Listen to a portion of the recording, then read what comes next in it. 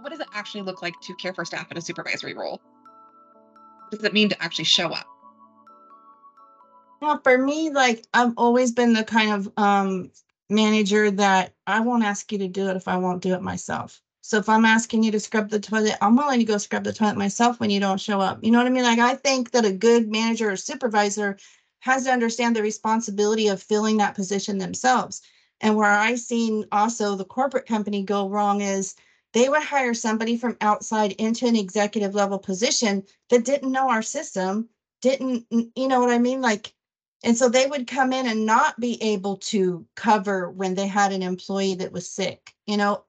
The way that I did things, I could jump into anybody's job. I don't care if it was the person answering the phone. I would jump into their job if we didn't have coverage for them to go on vacation because they were given, PTO time. They should be able to use that PTO time. But a lot of times people don't feel like they can use that time because they don't want to leave and then come back to 500 emails and things not done because there's nobody taking over that job. So, as a manager or supervisor of people, I would step in and do that daily job. Now, there may be some things that, they would have to come back and organize a little bit, but I would keep their job going every single day. Or if we had somebody quit, I could jump in and know right where they were at and back them up. And so I think that's really important to be a good leader, supervisor, manager of people. You have to be part of the team and work with them. You can't place yourself on a pedestal or feel you're superior to them or tell them go and do this, but not be willing to do it with them if that's what they need until they get it. I would completely agree. And I would even go farther to say that I think a lot of the team members need to be cross trained because it can be a lot for one manager to take on a lot of that too. So if people are cross trained, a little bit of delegation spread out really doesn't feel as much extra responsibilities as it is one person take on a whole entire role. Yeah, I did a lot of that. And also, as people progressed and grew, so I have this one girl, she started and she actually started on the phones like a customer service. Then we taught her how to process applications for exterior improvements. So she did that all day long. And then she, as we grew, I was able to hire people to come into those more entry level positions, and she had learned enough to come up and do something more with me. And so then I moved her into accounting and I started teaching her the accounting, and so she was my second level that could cover those positions also as she learned from me. And then as I hired people, I intentionally did that too, like brought them into knowing enough at least about a person's job, that they could cover it. I think that, some people are really good at doing that. And then other people are like very territorial about their stuff. You know what I mean? I think it's like a control thing for them. It's just like, I don't want anybody else in here or to know, how I'm doing, what I'm doing, or in my steps. So I think that that's another thing that you have to work through in growth with people. Um, is how do you get them out of that, feeling like they've got to be in control of and not have the backup because they don't want to share because maybe their own insecurity makes them think, well, if somebody else can do my job, then they can replace me. But I was really successful in having a few people be able to do that. But then I also experienced a lot of like people going, no, I'll just wait till I get back. I'll take my vacation, but it'll wait till I get back and I'll do it. And as a person running a business and keeping the business going every day, I didn't feel comfortable with that. Things have to keep moving every day. So some plan has to be made for that coverage to happen. And some people are okay with it and appreciate it. And some people are very um, demanding of like, no, I'll just take care of it when I get back.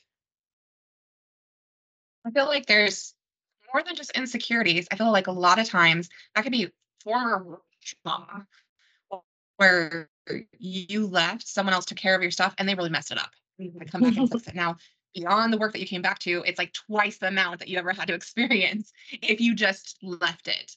And I think that is a common experience. It's too common where that does create like this workplace like trauma when you bring it into another environment, whether you could actually trust someone to show up and do your work. Right. No, I agree with that. That's true. And I've even experienced that, and as you grow too, when you're growing a business, you have to be able to let go. So I really enjoyed scanning the checks and matching up the checks and just doing the AR side of things. I mean, I love doing that job. It's just something I enjoy doing, but I had to let somebody else do it because it wasn't the best use of my time. So as we grew, I had to give that over to somebody else and trust somebody else with it. And, I'm kind of a perfectionist. So I would think, they're not going to do it like I would, or they're not going to get it done like I would. But I had to let go of that in order to be able to delegate and just trust other people with certain things that I knew wasn't the best use of my time. Life happens. Like if something happens where all of a sudden you're hospitalized for 3 months, like we hope that's never the case. An employee who has to have all of a sudden unexpected long-term leave of absence is 3 months, FMLA covered. Their job is guaranteed no matter what because they're qualified. Now no one can do their job because they don't. No one knows what to do. No one's been trained in their work. So almost like they have to reinvent the wheel just to get that job done because no one knows how to do that. Exactly. That's where companies don't see they lose money. Like you lose money when you have to go and try to sort out and pick up all of those pieces that could have already been in place if you had a better plan. I always had a plan. And I just watched everybody around me.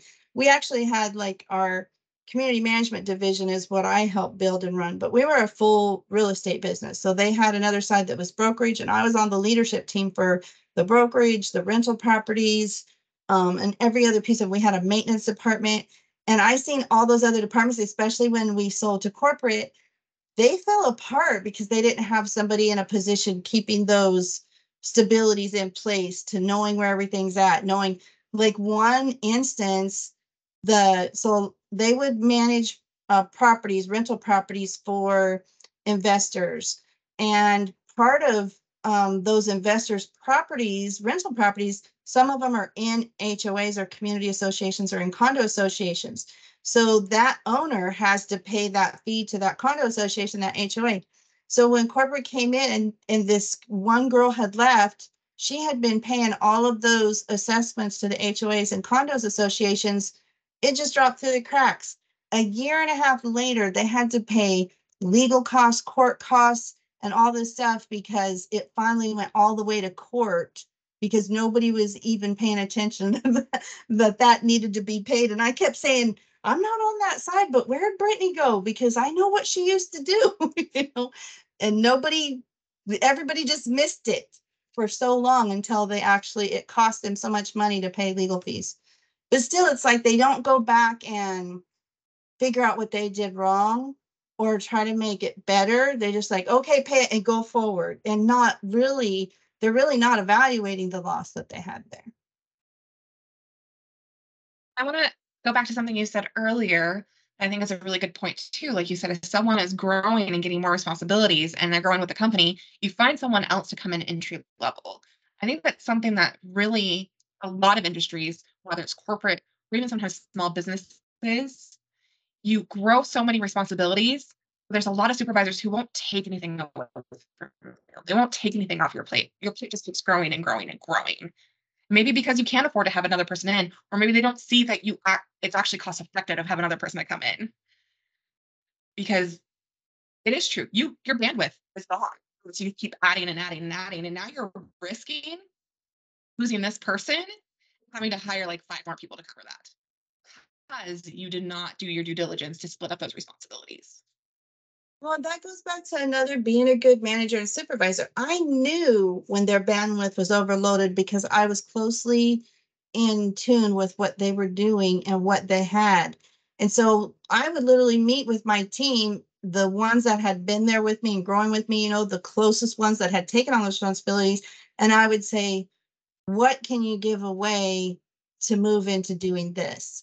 And I would have those conversations with them. We'd plan it together. So when we brought a new team member in, they would train that team member on what we agreed they were giving away. And then I would train them on what they were taking on. And I don't see other people do it that way. I think just because I care so much about what I do and I care about people, that was important to me, that everybody was on the same page. And I knew That's another thing. I just keep going back to like the toxic corporate. Like it almost seems like the mind frame coming from above was there's no bandwidth, right? It's whatever we tell them to do for what we're paying them, we keep giving it to them because we need that person to do it. They weren't in touch with like, you can't just keep dumping and dumping and dumping more and expect that it's going to still get done well. Um, I don't know. I guess that's where the disconnect happens, and it just feels like there's this machine moving, or like even in environments where it's a nonprofit or schools or anything like that. It's just like somebody established a foundation, and then as other people come in and move and don't know that foundation, they just pick up the pieces that they can pick up. But um, I'm dealing with that right now with the lady that she took over she's a director of a foundation. It was a foundation started like 35 years ago for the school district. It's the county school district foundation. And the accounting has just been a total mess. There's like 210 schools that have grant money or donated funds for specific projects or clubs or whatever, and nobody has really done a good job of keeping track of whose is what and what's restricted funds for specific reasons and what's not restricted funds. And then how much is the foundations and what does the foundation do compared to all these separate accounts they're supposed to have for the schools.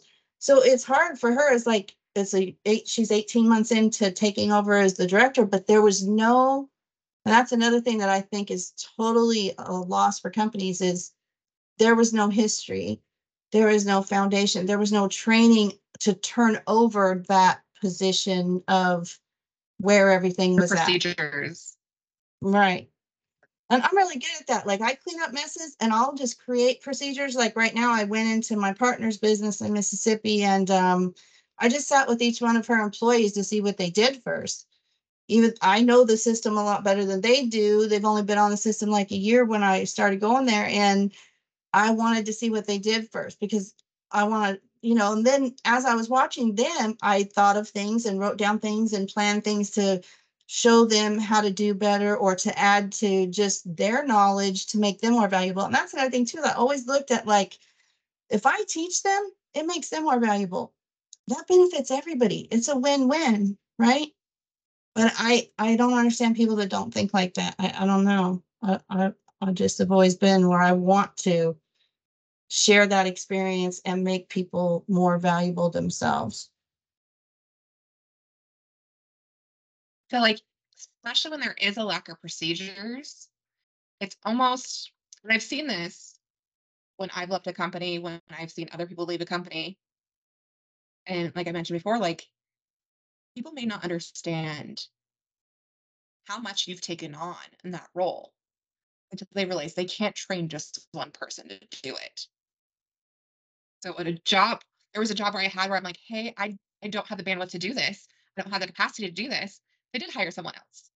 And then when we both got to the point where we don't have that capacity, they were talking about hiring more people. And um, I was already in the process of looking for a different job for my own personal reasons. But it turns out they ended up, what I've been told, they ended up having to hire 5 people.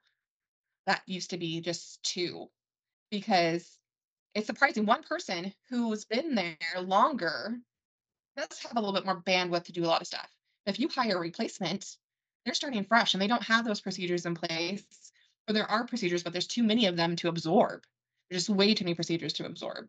And sometimes when someone comes in, they do have to just do something different. They have to own that position. And it's going to look a little bit different. But you can't expect someone who's been with the company for years and someone who's brand new to have the same bandwidth. No. And so you lose that when you lose that long-term employee, it's so it's so detrimental to the cost of the company, and people just easily want to replace people. And there's still that mindset in corporate America. There's still this mindset in even small businesses, a blind loyalty to your job. Like you must live for your job. You must breathe for your job. And then they're losing the people that are long term that could have that loyalty to some degree. they're not giving back. No, and that's got to change. Like that mind frame has to change. That's an old fashioned way of thinking. And maybe, our parents killed themselves for a job. Maybe I have even, but my daughters aren't willing to do that. You know what I mean? Like they want to have some kind of life and make good money to support themselves. So that mind frame has really shifted, I think, in our culture, and people who own businesses need to shift with it, because that's I've always, learned like the younger generation is our future. So we have to be concerned about that mind shift and shift with it. That's why I enjoyed hiring girls that were 21 to 25, even up to 30.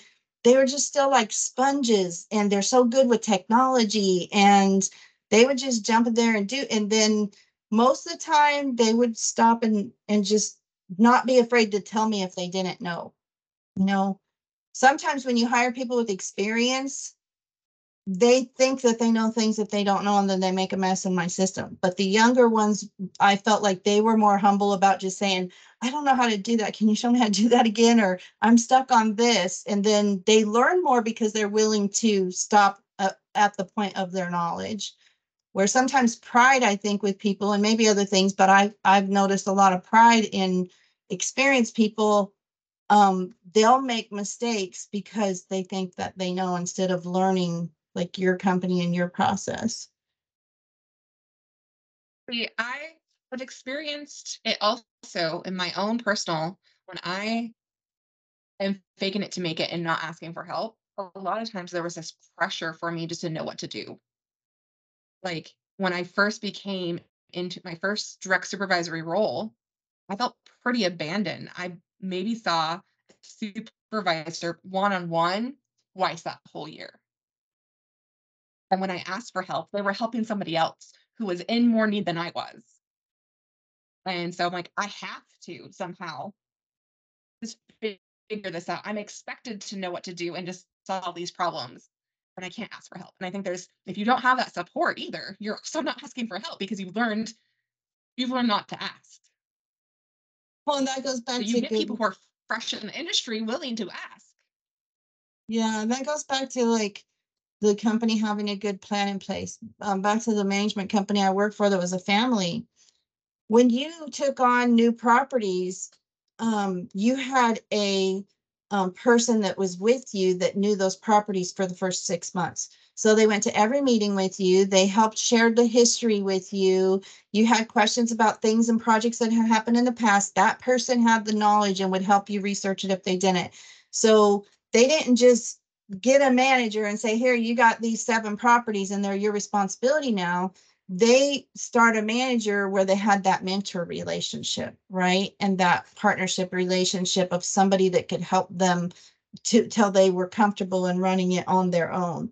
And I think that model in companies is what works for long-term success. But what you're talking about is they either were understaffed, or the supervisor or manager didn't have the bandwidth or the knowledge to support the staff that they were hiring.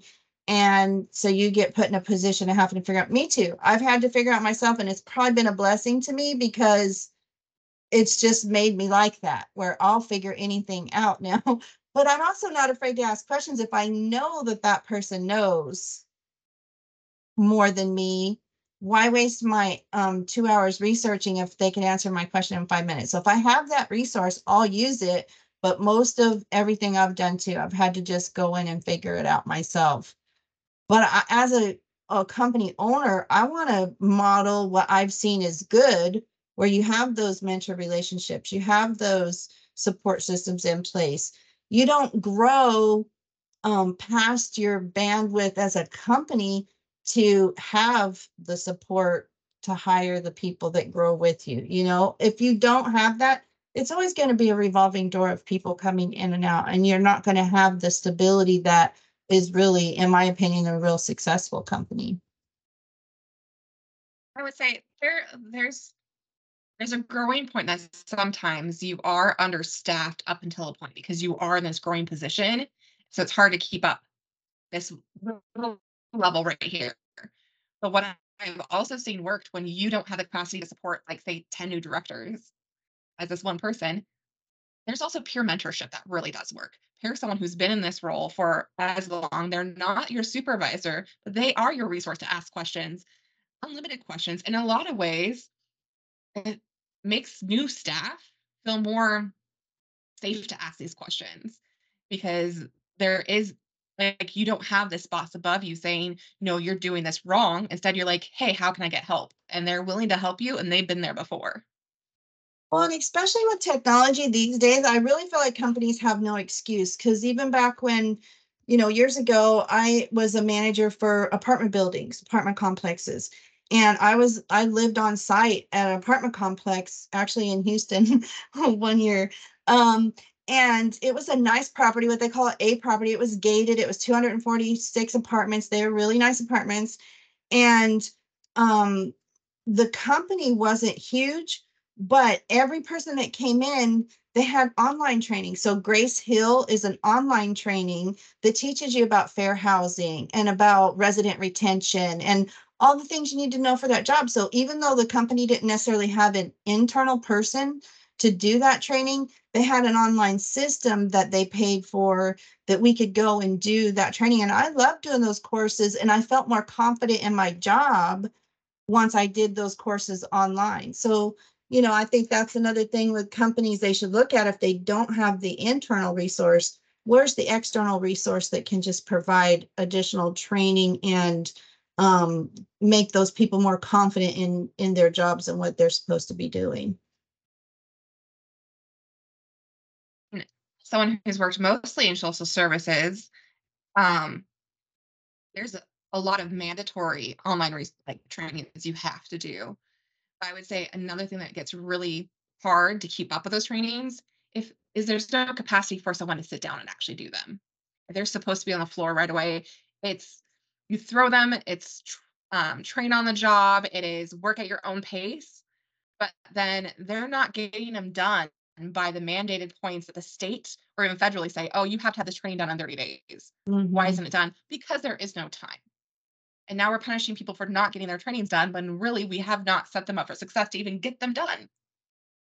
Yeah, I experienced that too. Actually, just last year, I have managed every kind of property except for RV parks. And last year I decided to take a job. Really, I took this job to manage an RV park. It's 352 sites. And I took it because I'm interested in building a tiny home community. And I thought, I want to know like how one of these places operates, where they have their own water, their own electric, they have everything like inclusive of a community. So I took this job and they are very corporate, but they're very disorganized where they have probably like 7 software systems running everything. So you had to do Yardi for this, and you had to do CampSpot for this, and you had to go in and out of all these different systems to even get the job done every day. And then we sold mobile homes, and so we were a broker too. And so that was a whole nother system. And then there were several steps involved in that that had to be approved before you could actually even make it happen. Um, and in that, that's what happened to me in the beginning. Nobody explained to me how important it was that I completed these mandatory trainings on all these different systems. I've been a manager for 30 years. I just went in and started managing the property. My idea of managing property, I was out in the community. I was getting to know the people. I was meeting vendors, getting things fixed that hadn't been fixed, and I wasn't sitting there. And really, I think that company sets itself up for, or their employees up for, not being successful because the amount of requirements literally requires a manager to sit there for the full 8 hours a day on the computer. And how can you manage 352 people living in a community when you're locked in a room on a computer all day, just learning how to do this in the software and that in the software? So there has to be some kind of balance. And um, again, just that's why I'm really good at like creating processes, because I would streamline all that and pull it all in to where it was a simpler system that you could do everything in.